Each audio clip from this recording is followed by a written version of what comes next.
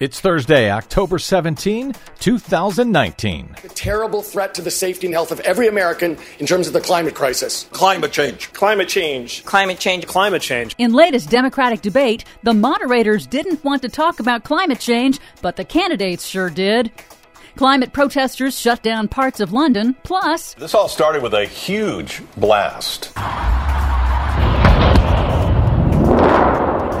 Another fossil fuel explosion and fire, this time near earthquake-prone San Francisco. All of those blasts and more straight ahead. From BradBlog.com, I'm Brad Friedman. And I'm Desi Doyen. Stand by for 6 minutes of independent green news, politics, analysis, and snarky comment. Kids all over the world went on a climate strike. Apparently they're pissed off that we've robbed them of their entire future and killed the planet. Whiners. If you don't like it, get your own planet. This is your Green News Report.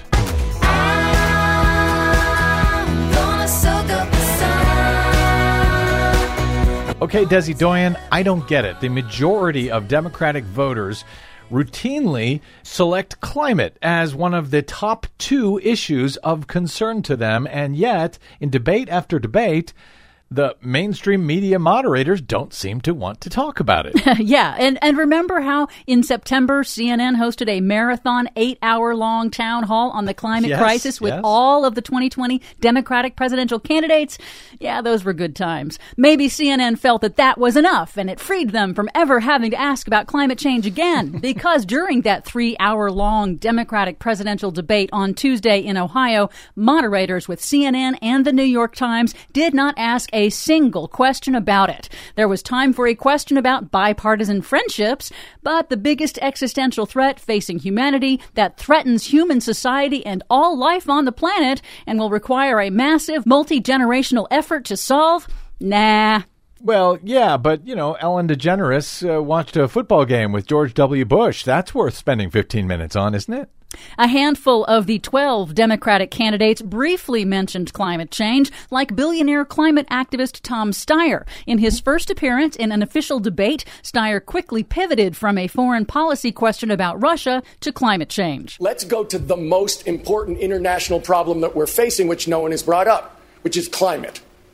We can't solve the climate crisis in the United States by ourselves. It's an international crisis. Any problem that we're going to do, but specifically climate, we're going to have to lead the world morally. We're going to have to lead it technologically, financially, and commercially. Well, that's good. I'm glad he brought it up. That said, he's spending $100 million on his campaign that I'll bet he could spend in much, much better ways. Senator Bernie Sanders of Vermont also managed to maneuver a question about a federal jobs guarantee into talking about addressing climate change as a massive jobs engine, part of the new Green Deal resolution he proposed in Congress. We have an infrastructure which is collapsing.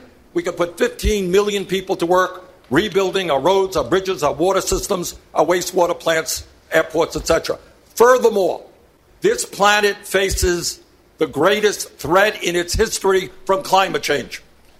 And the Green New Deal that I have advocated will create up to 20 million jobs as we move away from fossil fuel to energy efficiency and sustainable energy. Oh, Bernie. Meanwhile, in other news, an explosion and fire at an oil storage facility on Tuesday near the San Francisco Bay Area community of Crockett sent a huge fireball and toxic smoke into the air.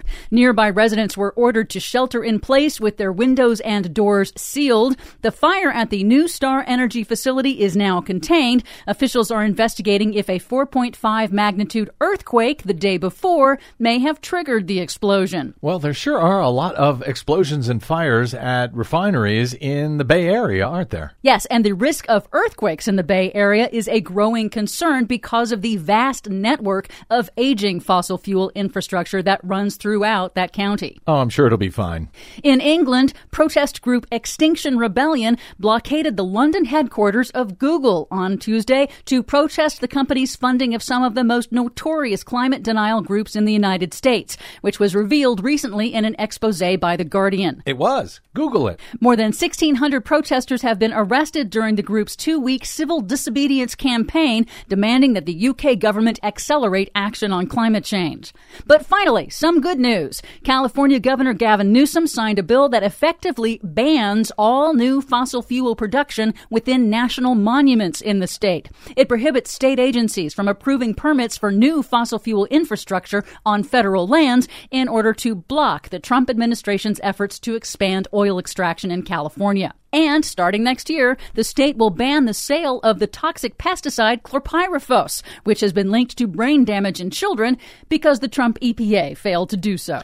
Oh, Trump ain't going to like that either. For much more on all of these stories and the ones we couldn't get to today, please check out our website at greennews.bradblog.com.